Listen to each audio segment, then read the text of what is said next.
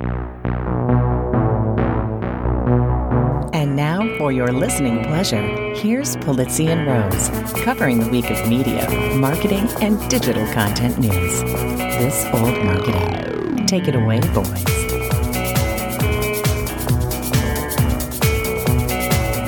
Hello, my friends. This is Robert Rose, and welcome to episode number 276 of This Old Marketing, recorded on Thursday, June 17th, 2021. And with me, as always, my good friend, my colleague, and a guy who's also definitely negotiating with Vladimir Putin, Mr. Joe Polizzi. I saw you there. You were gonna take on Vladimir about the whole content creator economy. If you saw me there, then I'm really looking old, because there's definitely an age gap with the group. That's and nothing against that, by the way. I'm not ageist in any way, but there's some gray hair going on there. I have no hair. There's a lot of my problems are on a whole different level. Have you seen the meme going around now of Biden putting on his sunglasses? No, I haven't seen it. Oh, it's so great. They do it to the whole, the old classic, wah, the Who song, and it's pretty good. Oh, jeez. It's pretty good because he put on those Ray-Bans just as he was sort of finishing his press conference, and he's like, "Thank you very much," and he puts on his glasses. No, I saw the one which I know you would appreciate. I'm sure you saw this one where they're all standing apart from each other. They look like they're on a transporter. Oh, at the pad. G7, yeah. At the G7, and what was it? Right? Merkel had the red shirt on, and somebody said, "I don't like Merkel's odds." I saw that. I always think of you as Star Trek, and I'm like, "Oh, the red that's shirt." Great. I had not seen that. That's fantastic. Oh, you got to see it. Yeah, you should. Because obviously, for those people that don't know, if you went down, correct me if I'm wrong. You know the original series better than I do. But if you had a red shirt, you probably were going to die. That is correct. That is correct. Although, funny enough, they actually did a statistical analysis of it, and it wasn't, while it was technically true, it wasn't sort of, overwhelmingly true of the series. But it's a pretty well-known trope that, red shirts on Star Trek, the original series, was basically, if you were on a landing party and you were wearing a red shirt, you were gonna die. You were done. You were gonna die. Well, isn't there's a video? There's a great scene. There's a great scene in the J.J. Abrams film where somebody gets a promotion. It's either Chekhov or Bones or no, it's Scotty, and he basically says, and put on Captain Kirk goes, and put on a red shirt, and the guy goes, you see him just make this audible gulp. Now it's my time. Moment. Yeah, exactly. Yeah. Is there a new one coming out anytime soon? I hope so. There's all sorts of rumors, and I won't belabor this because it's just so geeky and so Star Trek-y. There are many rumors, including, by the way, the Quentin Tarantino version, and that's a real thing. There is a real script. I cannot wait to from Quentin Tarantino with a Star Trek script that's floating out there. But sounds like a lot of blood is involved in that. Yeah, well, who knows what it's going to be, or a lot of talking, one or the other, and feet. I'm sure there will be feet involved. Jeez, that's a thing. That's another inside baseball thing.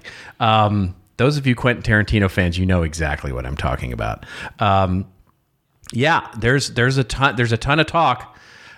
They've had trouble getting the original cast, and I say original cast, I mean the rebooted, like Chris Pine and Chris Pine and I'm blanking on his name right now.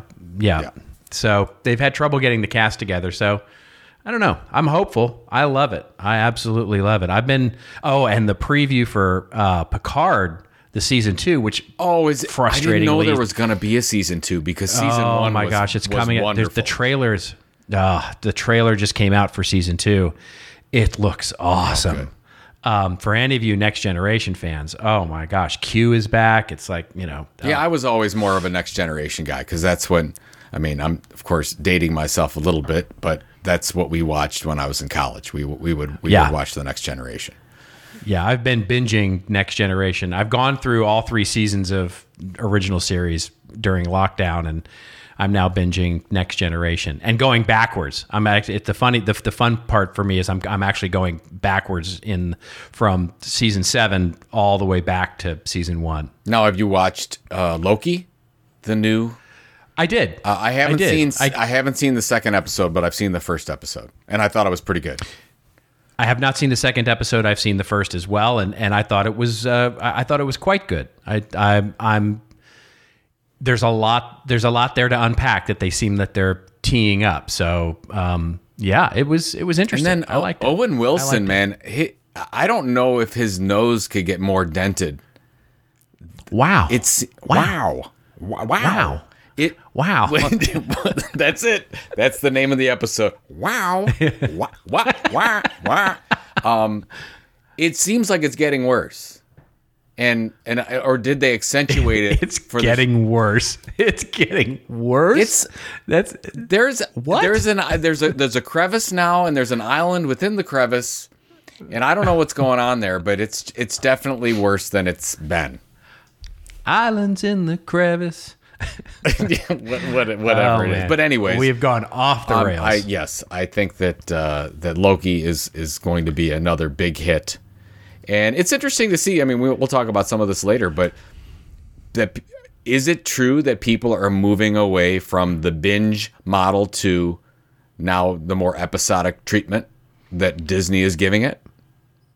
Oh, sure. There's no question about that. That's happening. Yeah, that's happening. That's definitely happening. There was an article about that we almost had in the show this week to talk about that, but it was not. That's not a guess. They're moving in that direction for sure because it's it keeps people subscribed.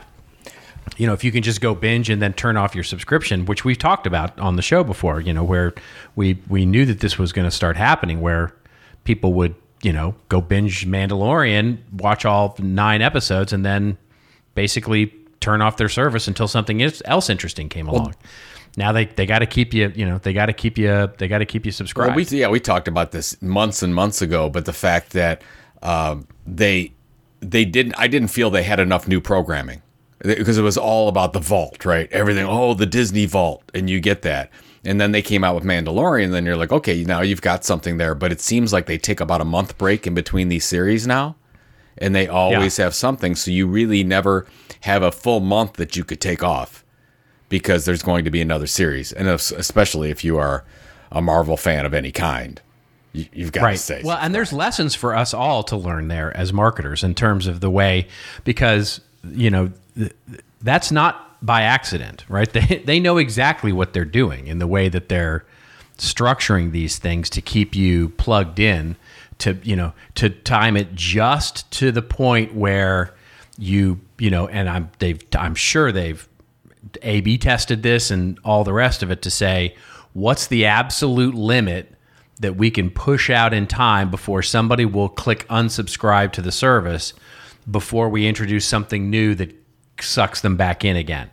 And that magic, that sort of arbitrage of the timing there is a science that is really, really well honed at these places, right? They know exactly what they're doing.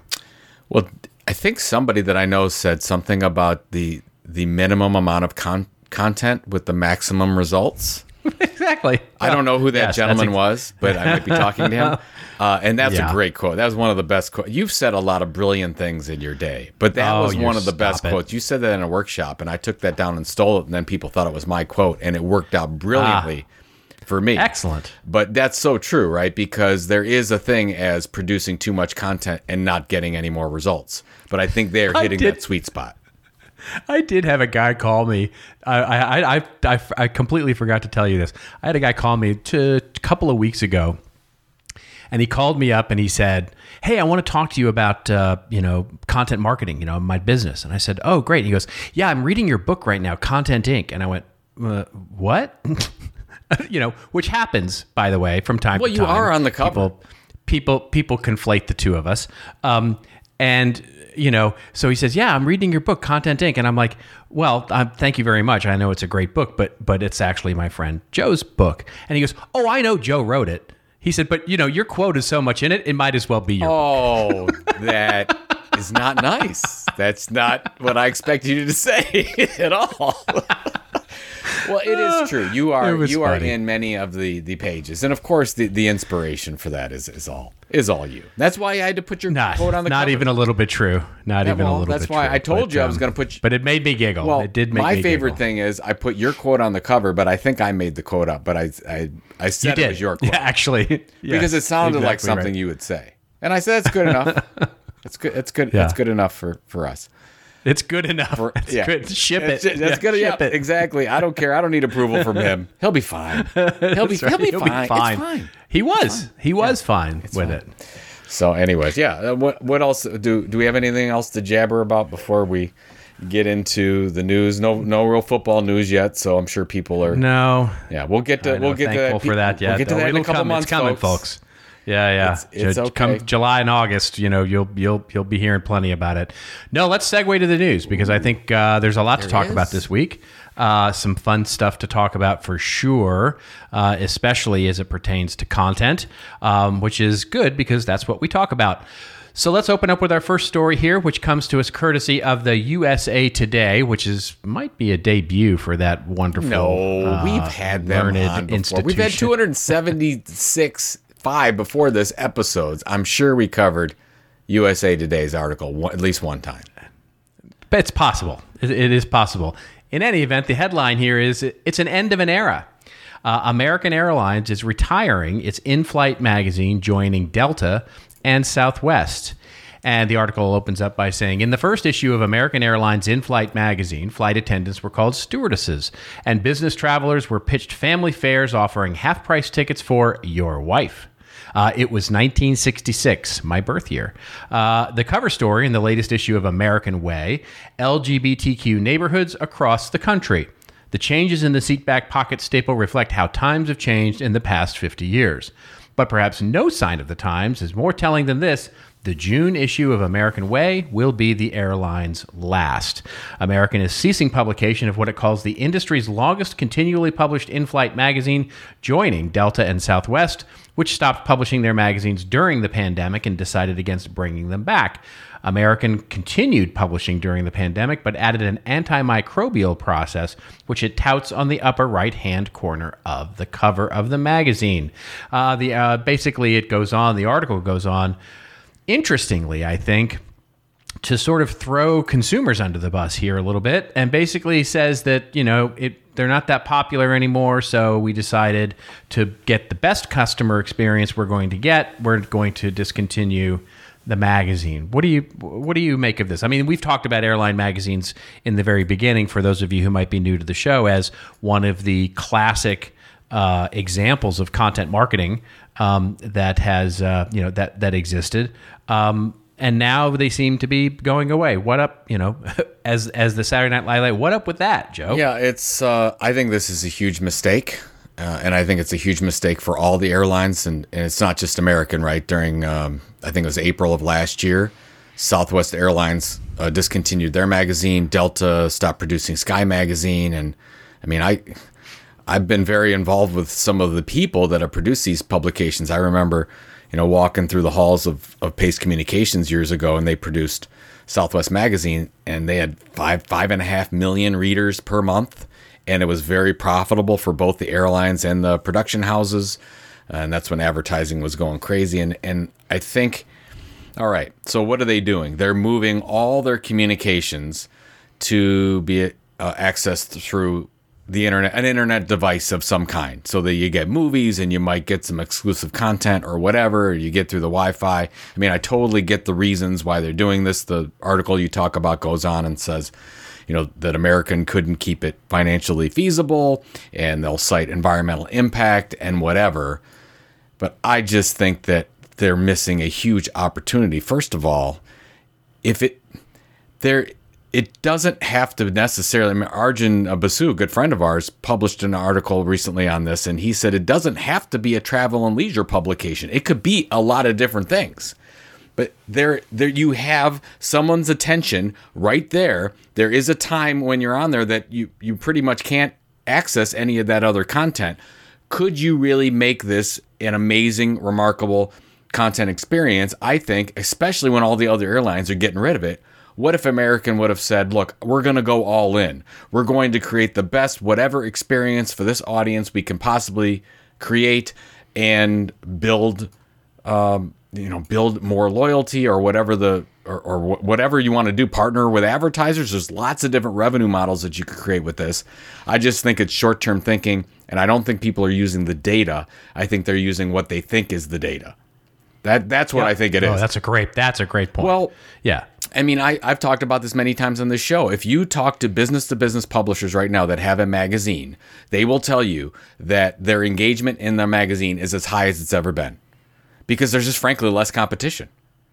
So in this case, you've pretty much got no competition for at least a portion of the flight. But even if that's a really good experience that you can give somebody with insight into whatever it is they're going to do, what a missed opportunity this is. So I would say, especially when all the other airlines cut their magazine, I would say, American, you should absolutely double down and go all in. And if they can't find a monetization route for that and to have that kind of engagement that you would get on an airplane, then shame on them for not actually taking the next step and figuring out how much engagement they were really getting before they cut ties on this thing. So that's my take. No, I think it's right on the money. I think that my favorite part of what you just said was that it doesn't have to be a travel and leisure magazine. It could be a business magazine, and make it only available in business class then, or it's an enjoyable lifestyle magazine where it's got, everything. It doesn't have to be, so much of it is about, they feature a city, in each magazine. That's the way Southwest magazine always was. You opened it up and it was always about one city per issue.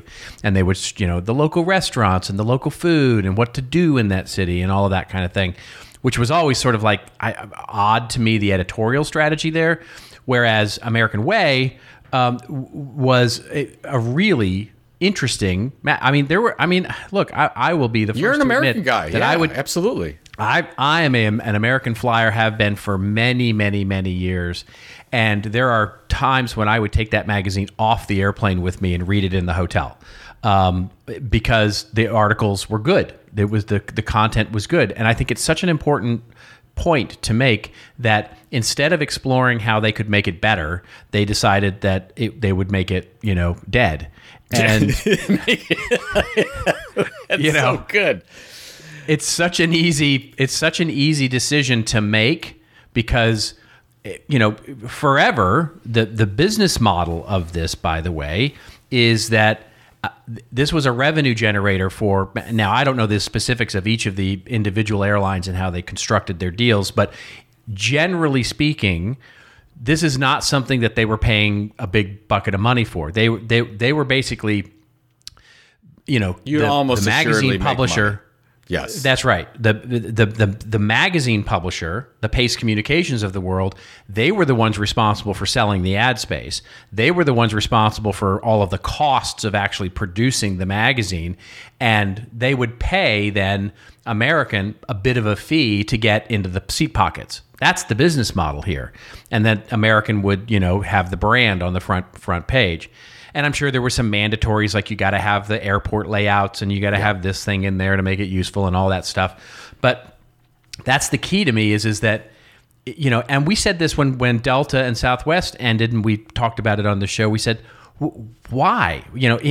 Of all the things that you've got to deal with as an airline, why is this the one thing that you kill? What point are you trying to make here? And, the whole thing about the, antimicrobial and, that's always just such a big excuse to me. I just don't understand it. I don't understand why this becomes such, why they're positioning this as such a big decision and why they are throwing the consumer.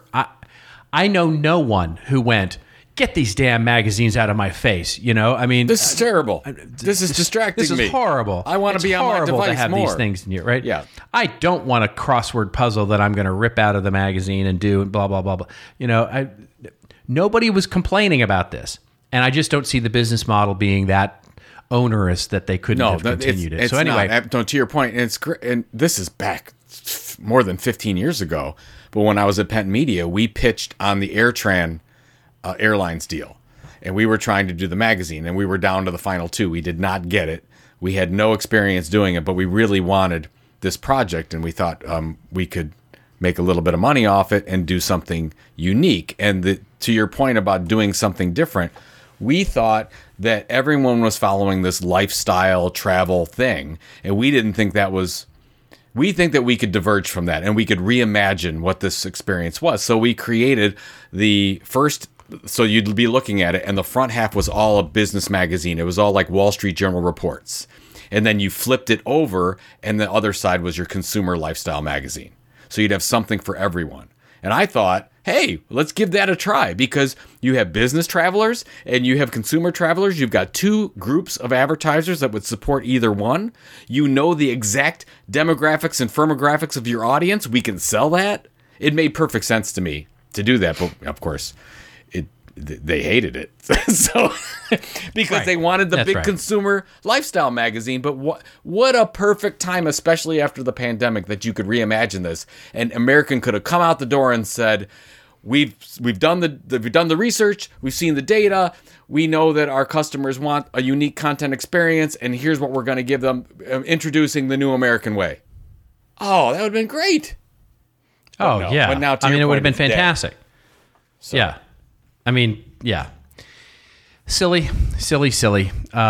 You know, and it's just so I guess we're calling for one, and I think the one to do it would be like a JetBlue or a Southwest Airlines to come out and say, we realize that there's an opportunity to provide a unique experience for our travelers. We are coming out with this. Right. And yeah, and by the way, this is not like a thing that you would need a lot of convincing on, because we've talked about very recently on the show the number of innovative companies such as Lego and Amazon and Walmart that are reinvesting heavily in print right now, but they're targeting it at the home. Well, here's the thing where you could target somebody, you don't have the postage, and it's right in front of you. Like you could display it multiple ways, and boom, there it is. And it's not even near as difficult as sending it through the mail. So whatevs. Yeah, I mean it's like one of those things that really makes you go what, because it seems like such a no-brainer thing. Because here's the other thing, the argument that we're going to replace it with video is also silly, because if I'm a marketer, if I'm an advertiser, no. You know, well, no. Why? That is a perfect point, because so we're thinking. So let's say that you're the chief marketing officer here, and you're thinking, oh wait, everybody wants to be on their devices, and so we're going to create a video experience. I remember when that first started, and they said, oh, we're launching, let's say, An American Way. We've got the American Way video series, and we're going to take these interviews and go and do these profiles in video, whatever. No, you have their undivided attention. You have no competition. Yeah. So what you're going to say, you're going to move it to a device where you have competition? What? That's right. Well, and by the way, everybody I see in an airplane picks up the magazine in that 25 to 30 minutes when you're on final approach and you're not allowed to have your laptops out anymore, right? So there is, everybody opens up that magazine to see what's going on. Or on takeoff, right? Yeah. Either one. Or on tape, either one. You get at least 20 minutes, 30 minutes of time on every flight. That's right. People by the way, independent of how long your flight is. You know what I mean? It's like, and then here's the thing, on the video thing, I don't think I've ever, as I'm traversing up to the bathroom, seen anybody watching the channel that features all the original American airline programming, that is all sponsored programming. Yeah. I would much rather watch a Big Bang Theory episode for the 19th time than subject myself to the American Airlines video channel. And so it's anyway, I get off on a rant here, but that's okay, it. I have to. Well, I know we're going to spend too much time on this, but just want to read this. So, Dana L. Period. We're not going to say Dana's last name. American's managing director of global brand marketing said airlines are eliminating magazines due to a large part of travelers' changing tastes for in-flight entertainment. What? What? I mean, where is the data? Do you have data that they're not picking up the magazines? Do you have data that people do not want to engage in print? I'm seeing the opposite. I'm seeing a little bit of move away from people that want to not be engaged in a smartphone device or not look at a screen for a little bit of time during their day. This is that opportunity. You could be that thing. That's right. That's right. Yeah. I mean, it gets to your point of that they're looking at data, but they're looking at the wrong data. They're looking at the rise of the usage of portable devices to consume content as a proxy for saying that means there must be a decline in the usage of the magazine. They can't hold both of those opposing thoughts in their heads at the same time, it would feel. Well, the other thing, you mention this all the time. You are not necessarily the customer. You as the marketing team. That's true. Have very different behaviors than your customers that you're targeting. So, there you go. This episode of This Old Marketing is sponsored by Marcom Gather. You know, there's nothing worse than wasting countless hours looking for digital files on your intranet, shared drive, desktop, cloud storage, or Excel files. The list goes on, right?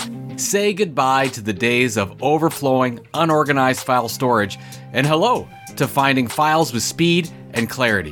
Marcom Gather, your new favorite digital asset management solution, empowers your team to stay organized so you can get back to the parts of your job you enjoy.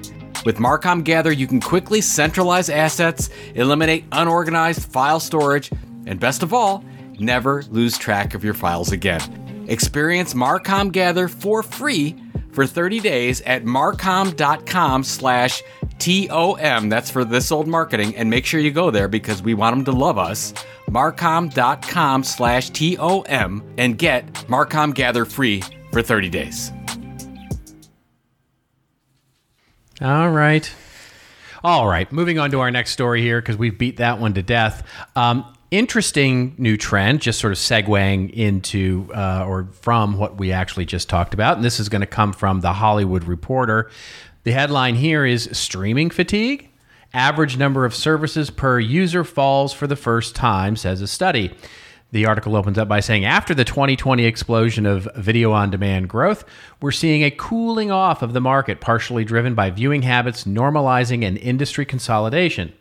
The average number of video streaming services utilized per U.S. user has fallen for the first time, according to technology research Omdia. In a Tuesday report, it said the figure declined from 7.23 in November to 7.06 in April, which means it didn't change at all, but I'm not going to quibble with that data. Sorry. All right. In the past, many have posited an ultimate limit to the number of services a consumer will be able to manage, Omdia highlighted. With U.S. growth stumbling, many will be asking if 7 is the new ceiling for video streaming video services, pay and free. Indeed, Wall Street and other analysts have often argued that streamers with deep pockets and big global subscriber numbers like Netflix and Disney Plus will be fine in an increasingly competitive space, but there should be a shakeout among smaller players. And the article goes on to talk through a little more repetition of quotes saying the exact same thing. So what do you say, Joe? Is this a real thing that we are seeing here? Is a consolidation and a reduction in services, or is this just a non-issue? Well, I think that you have to remember that we saw 5 years of growth in a year span. Yeah, from technology adoption to new players getting on the scene, and so let's just say that content creators got lucky. And I want to make sure that I'm not saying. I mean, the pandemic was horrible. But from a content creation standpoint, this is a boom. This was boom times. You probably saw more subscribers, more listens, more downloads more page views than you ever had before because people were home on their devices more. So now you have people going back and normalizing, whatever that means, going back to routines that they had in the past, and they're not on screens as much. This is when the work begins. This is when you have to go through and you actually have to deliver consistently over a long period of time. And what you had a lot of people setting very unrealistic expectations, thinking that this is the new normal and the people are just going to be on their devices 25 hours a day. And great, we can monetize this like crazy. But no, actually, you have to deliver consistently over a long period of time. And what's going to happen, this is my little prediction here, and I like saying predictions because I'm generally wrong, and it's okay because I don't remember saying the predictions. But if you go for the next 6 to 9 months, let's say in 6 to 9 months, you're going to see some of these people say, "Oh, it didn't work. We're out of money, or we had the wrong projections, or whatever." And so there's going to be an opportunity for other platforms to buy each other. You're going to see some more mergers happen. You're going to see some content libraries up for sale, and the ones that consistently deliver through it are the ones that are going to be successful, knowing that you have to keep your expectations a little bit more realistic than they were in June of last year. That's my take. So, yeah, I think you're right. I mean, it was inevitable. This was inevitable in my view, pandemic or no pandemic. This is consumers learning, basically this new thing called streaming services. I mean, there's plenty of jokes running around, like everybody's going to have their Plus service or their, whatever streaming service they're launching. We in content marketing have known this for a long time, that, launching yet another resource center, launching yet another community, yet another thing is not going to be good enough in a world where there's no shortage of these things. And over time, of course, what happens is that consumers learn. They learn we as consumers learn how to manage these things in our life. So of course there's going to be a leveling off as we try everything and then figure out that everything's not really for us. And we start, we watched this happen with the web. In the early days of the World Wide Web, I think the average number of websites that the user would go to was something like 18, 19, 20 websites in a given month. And slowly but surely that number fell and fell and fell until these days it's like 4 or something. And that's just a natural evolution of the way that we consume media. We find our favorites, we filter out what we don't like, and what happens is in the very early days, we try a lot and we filter out a lot. And so there's a big jump and spike, and then there's a big fall. And then it sort of gradually, either inclines or declines from that point forward. So to me, this is not surprising. What is surprising actually to me is that it didn't change. Going from 7.23 and to 7.06 in ostensibly 6 months, basically says to me, we kept all our subscriptions. Yeah, you're just not going to see the massive growth. You've kept them. Right. We got the 7 that we like, and we're going to keep the 7 we like. What will be interesting is a year from now, when we talk about this in mid-June of 2022, what will the number be then? Right.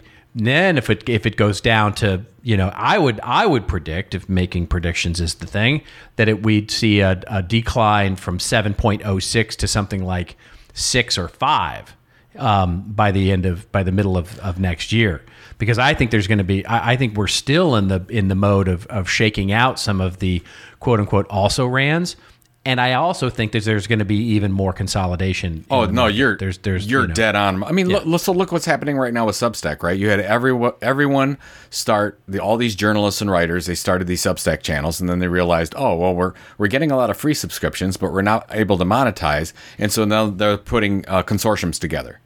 So they're sort of banding together, right? We saw that happen with cable. You had all these individual cable channels, and then they realized they couldn't make it work, and then economies of scale prove that, okay, now you've got some buyout opportunities, and then you've got groups, and so now you still have the same number of cable channels, but you only have like 5 owners. So That's right. maybe that's what happens, right? You might have what's the one you were talking about, CBS All Access. I don't know if it would happen to that one, but you've got Peacock and you've got 87 other ones, and you'll see some consolidations on those, and maybe you'll have a Netflix buy some, and you'll have an Amazon buy some, and they'll be owned by 4 or 5 companies, but you'll have 72 different over-the-top channels. I don't know, or services. Yeah, I think that's right. I think that's exactly right. And so I think we're just at the very beginning of this, and it's only likely to get,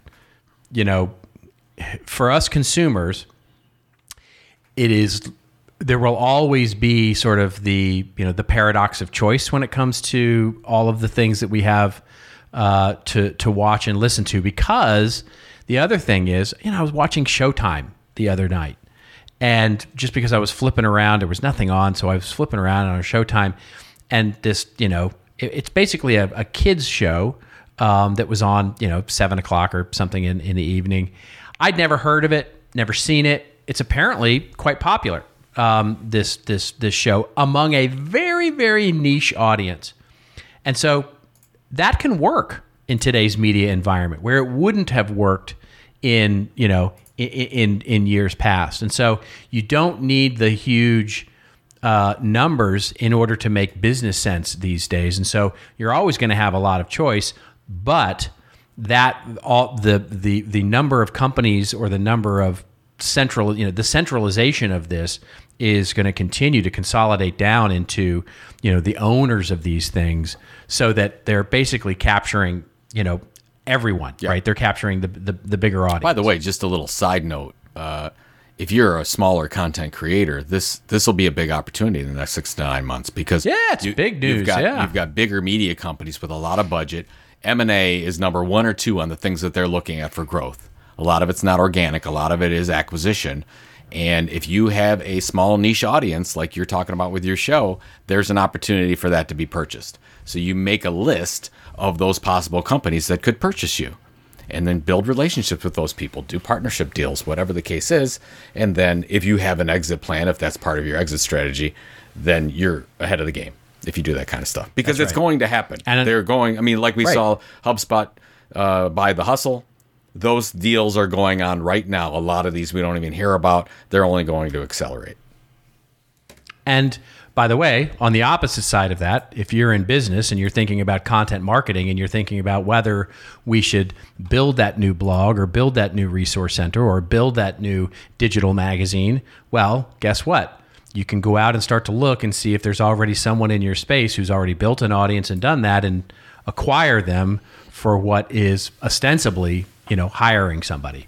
So, both of those things are going to start to meet very, very. But we've only been talking about that for 10 years, right? Well, yeah. So exactly. I don't know if I think some of the people we're talking to just can't hear that. They just tune us out as soon as we start talking about acquisition, because we all marketers, they want to create that new organic thing.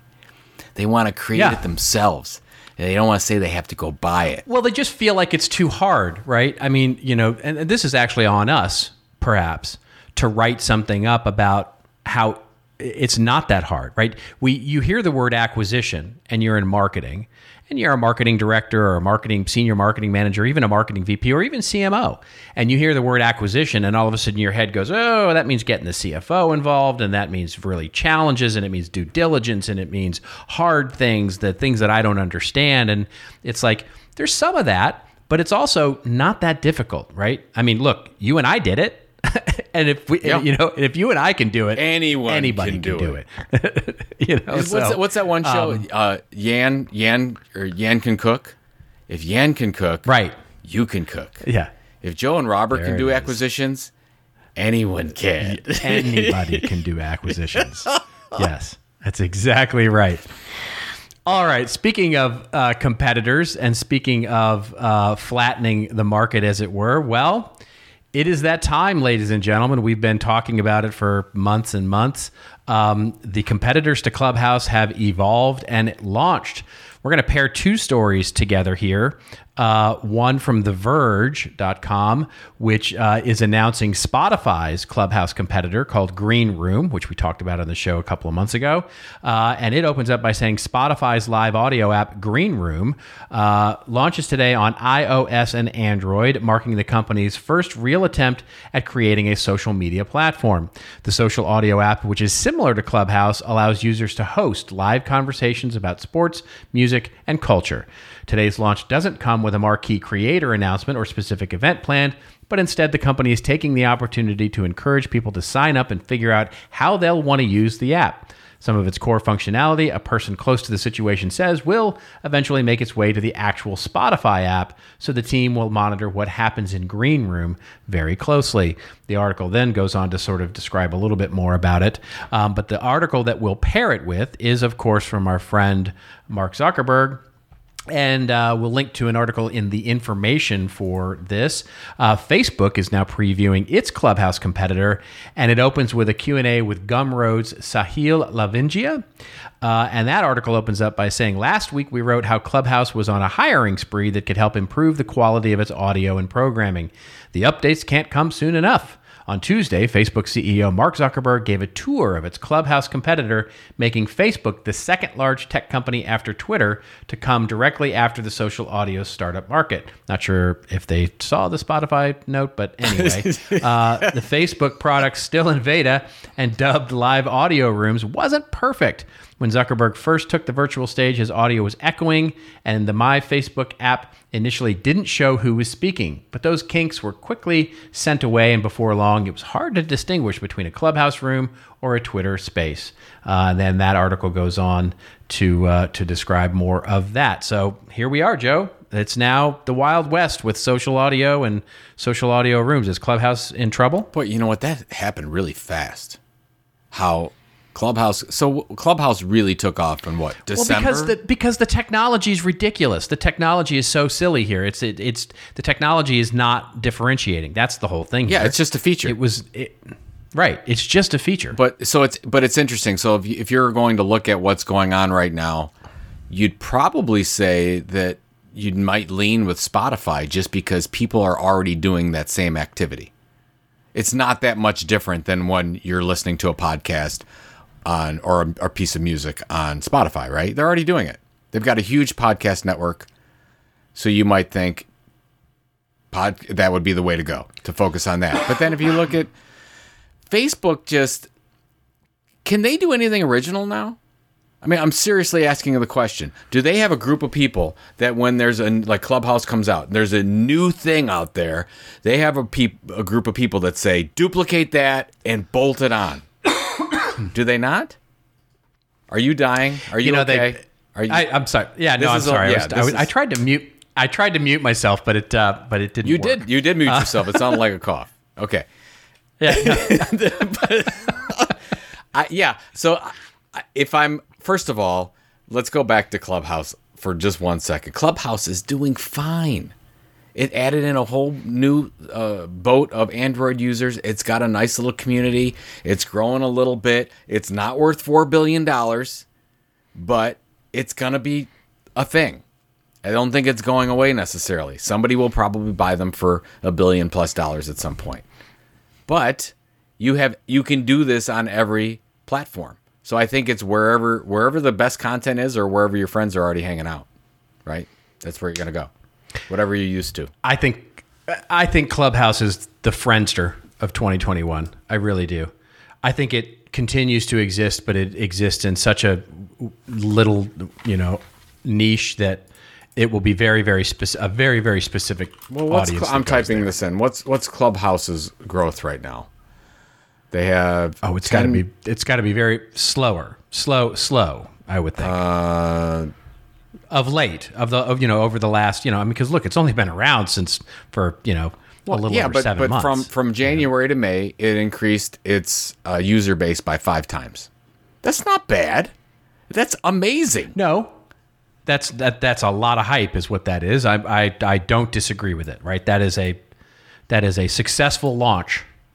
But what I would like to see is the the user base expansion from January to February or January to March, and then I would like to see from April to June. I'll bet you it flattened quite a bit. It flattened, and then when they opened up Android, they had another boom. They added a couple million more people from the Android launch. Here's an interesting question. So how many iOS people did they add in December through February, let's say? Millions. Does it have that number? I have to go. If you want me to go into... It would be like... it would be a lot, right? Let me go into usage statistics from this thing. So we have to figure this thing out. Okay. So here's iOS only. November of 2020, they had 200,000 users. December, they had 600,000 users. January, 2 million. February, 6 million. March, 10 million. Okay. There you go. From 6 to 10 million in basically 4 months. Right? From nothing to 10 million. From 0 to 10 million in 4 months. Yes. Yeah, there you go. And so they're not at 20 million now. They didn't double in the next 4 months, right? No. And the percentage, the market share of Android versus iOS is Android dwarfs iOS in terms of the market share.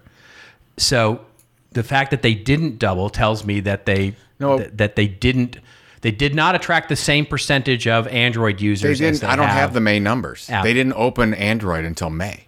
They just opened it, and as of May 25th, there were people still trying to get in. They still had a wait list. I will bet you. I will bet that they will not and did not do the same. In other words, they did not attract the same percentage, or even a healthy percentage of the same percentage of Android users as they did iOS. I think the Android, by the time they got to Android users went, okay, it's not that big a deal. I think they got I think they got the core, people who were clamoring and waiting, and the people who camp out for tickets, all that kind of stuff. They got those people, but they did not build a demand for the more casual user. I don't know. Here, I'm looking at an article here that in May they added, in the last 2 weeks of May, they added 2 million Android users. Which is not what they did with iOS. No, it is. No, you would expect it to be. Yes, it is. It's at the same point. It's much more. What are you expecting? That they're going to have 20 million Android users just out of the gate?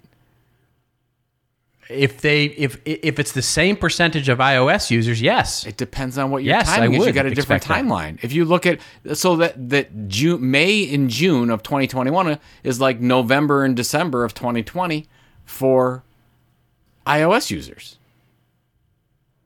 You gotta get. Here's the thing. You don't know. Give it time. You think you know. That's correct. But you absolutely do not know.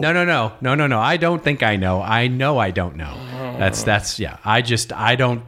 I don't think it's gonna. I think this. The news that we're talking about here is. And by the way, I'm with you a little bit on Spotify. I think Facebook, if they can work out the bugs here, me, Facebook. Okay, last thing I'm going to say. Here, I'm going through all the articles because you are absolutely wrong. So from June 1 to June 7th, they added another 2 million users on Android. So now on June 7th, starting in mid-May to June 7th, they reached 4 million users on Android. It's starting to look not so bad, is it?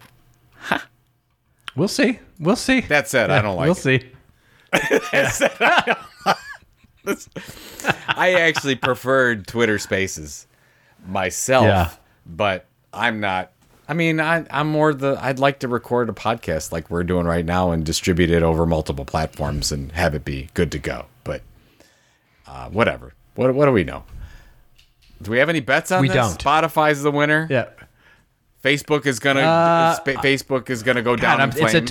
It's tough for me to call right now because you don't have the data and you're making it up. That's why you can't call it. That's correct. What else is new? I mean, yeah. Have you listened to me? Well, this show is not true, but we don't cover real news. Right. We're just making this up as we go along.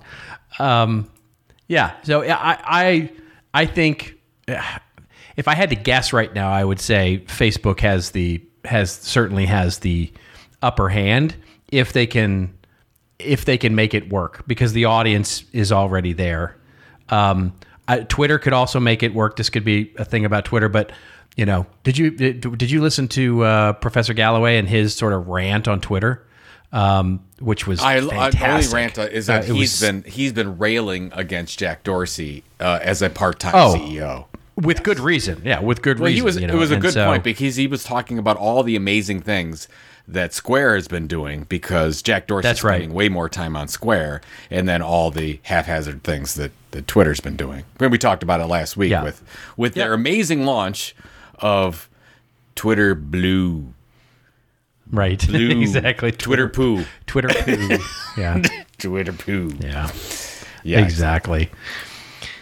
All right. The final story that we're going to cover this week is coming to us courtesy of Netflix. Sort of a nice way to segue into all of the things that we were talking about today, because if everybody's getting into the media business, Netflix is taking a zag when everybody else is zigging, and is offering up, that's right, merchandise.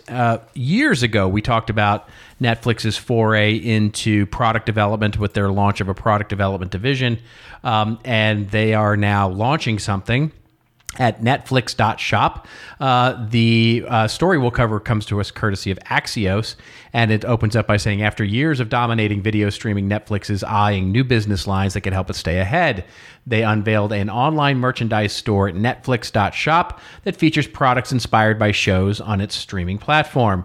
The store marks Netflix's first foray into commerce, something other entertainment giants like Disney and NBC Universal have long used to make more money and expand their content franchises. The tech giant is eyeing gaming, possibly with the launch of a suite of downloadable mobile games. And it's also pushing deeper into podcasts as a vehicle to promote its own shows, which we also talked about on the show. The article goes on to talk a little bit more about the e-commerce side of things. I went and looked at the Netflix.shop and was highly unimpressed. How about you? It doesn't look like a shop. That's the problem. I don't know what it could be so amazing. It's almost like a blog. Like it feels very experimental to me. Yeah, it feels like this feels like somebody went, hey, we got a thing, go make a quick shop, go hire a kid to go make a shop. And they went, awesome, and they got some cool photography, and they made it look like a Pinterest page, and they sort of said you can buy some t-shirts. I mean, it's not great. No, it's just think of what they could do. I mean, I don't think there's necessarily a reason to reinvent how an internet shop works. I think you expect to go to the Netflix page, and I want to see a thing that says Stranger Things. And I go to the Stranger, and all the things that I'm a big fan of Stranger Things, and I want to buy some stuff. And then make the shopping process easy. Right? Right. Or I want to do Queen's Gambit. We talked about it on this show, how they should have been creating branded chess sets. And they could have been selling all those. So I get to this site, and I don't even know what I'm looking at. I'm looking at videos of brand creators and lit lands. And yeah, and to be clear, there's like 20 products here. In the entire store. So this is very experimental. If you hit shop all, I'm not sure what that. But what I expect them to do is look at.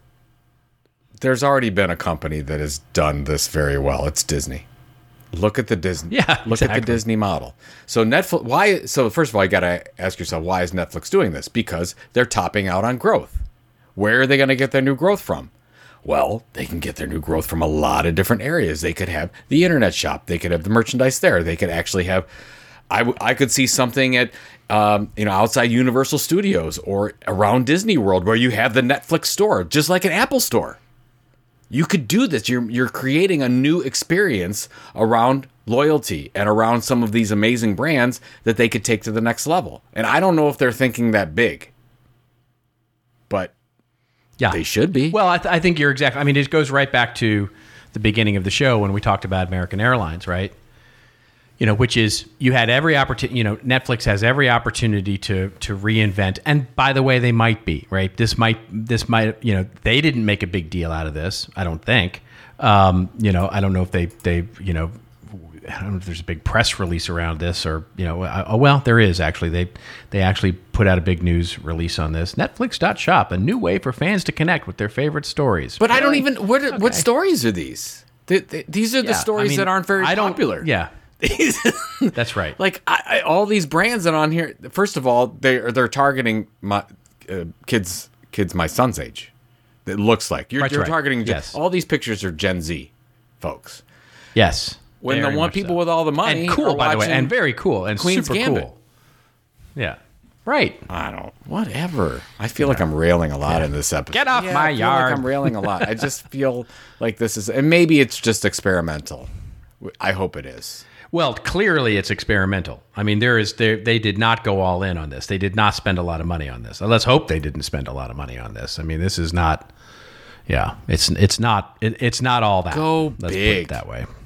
Go big is exactly right. You're Netflix, for crying out loud. Oh my gosh, they could create they should be thinking. I don't even know if this is possible, but theme park. Yes, they should be. They should be thinking all about all the other experiences that they can imagine. The Stranger Things theme park. I can imagine it. Pretty amazing. It's awesome. They could do the same thing. They could, from the merchandising standpoint. I mean, the amount of brands that they have now is just incredible. Exactly. That people, I would probably pay. I love Stranger Things. I'd probably pay for one of the trucker hat the kid had.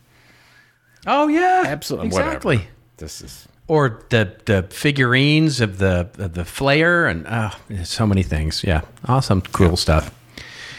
All right, ladies and gentlemen, it is now time for your favorite part of the show, which is our rants and raves section, where Joe and I go off on a little bit of a rant or a little bit of a rave over something that makes us feel like we've just gotten out of a meeting with Vladimir Putin, or that we've just gotten out of a meeting with Vladimir Putin. And so, you want me to go first?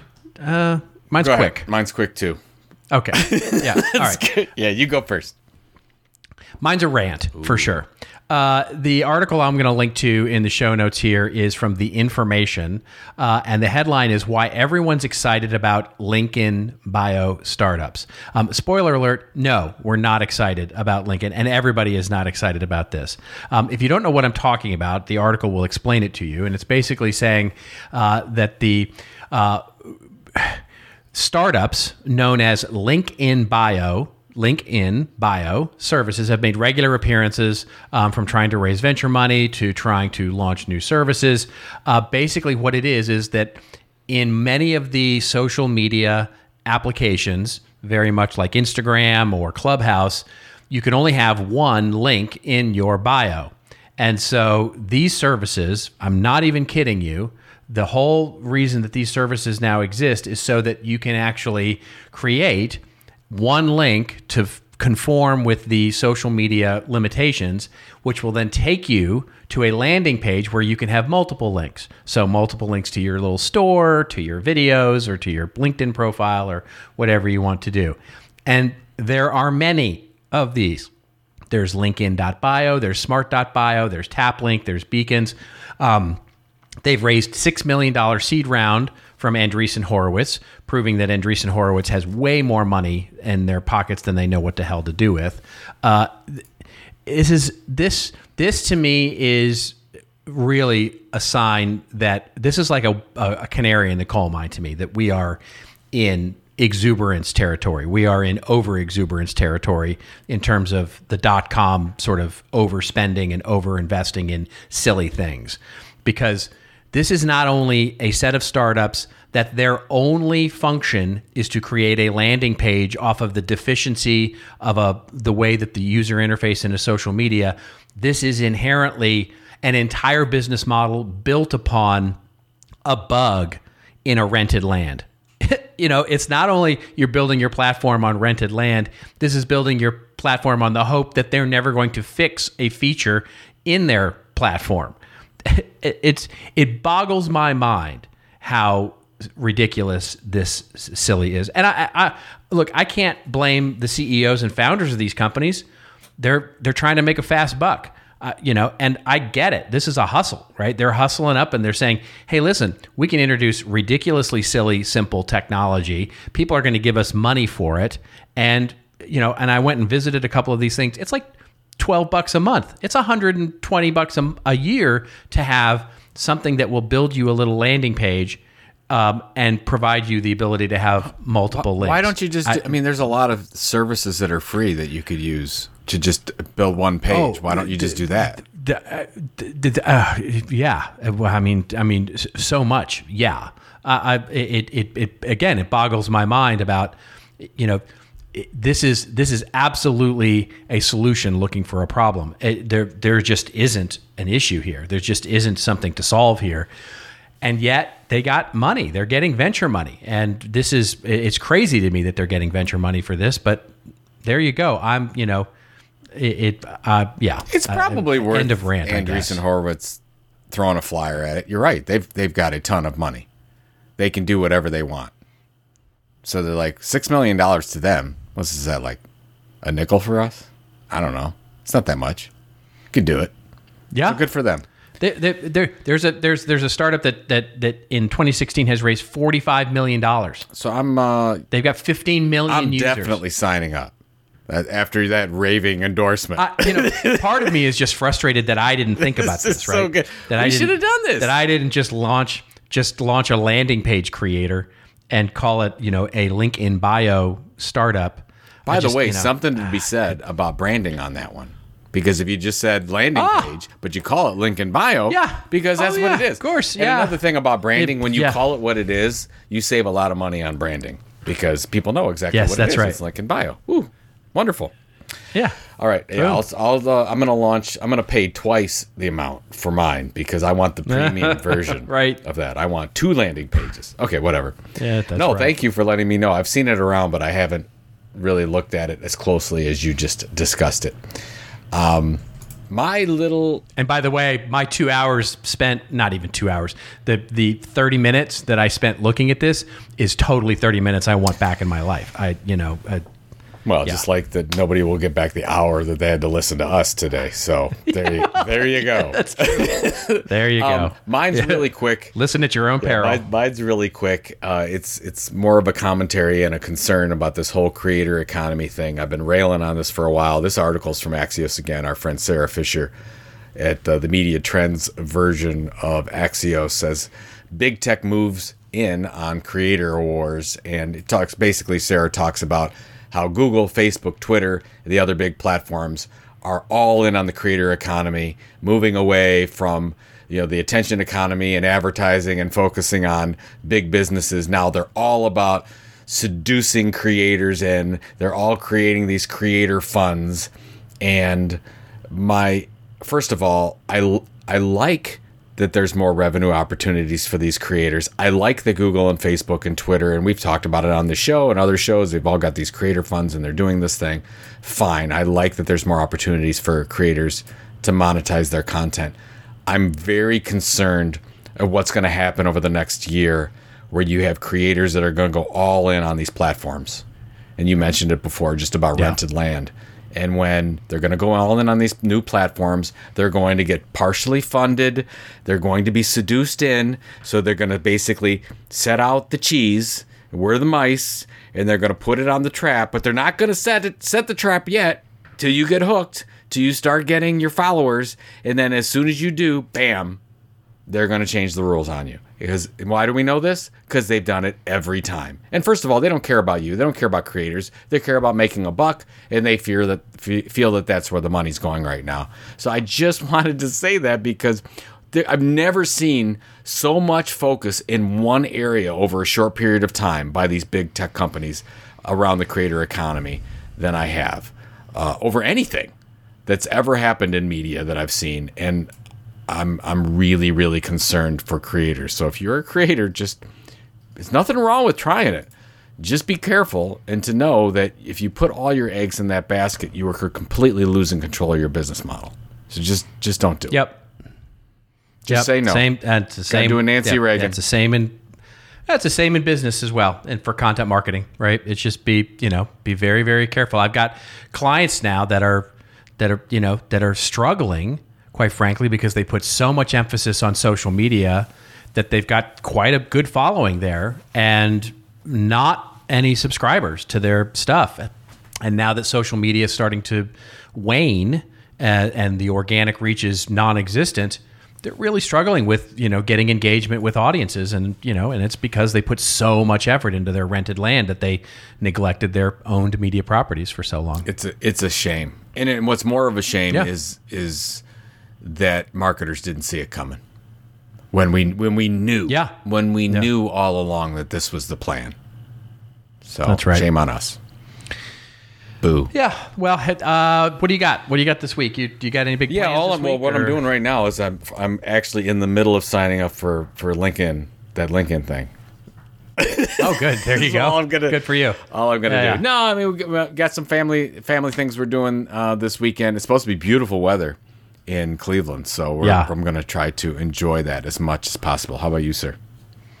Not much. Just busy, heads down, working on clients, suffering through the heat here in Southern California. But, it's summertime. There we go. So get a little time in the pool and, keep on pushing through. It's all you can do, man. It's all you can do. It's all you can do.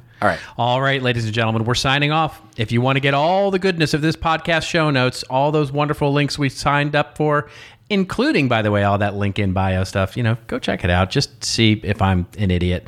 Or you want to dive into any of the other 275 episodes of our wonderful show, get on over to thisoldmarketing.site. That's our website. That's our little home for this show on the web. We want to thank the good folks at Radix for powering our .site domain. If you want your own .site domain, get over to Radix. Get yourself a .site domain. It's fun. And until we meet again, remember, it's your story to tell. Tell it well. We'll see you next week on This Old Marketing.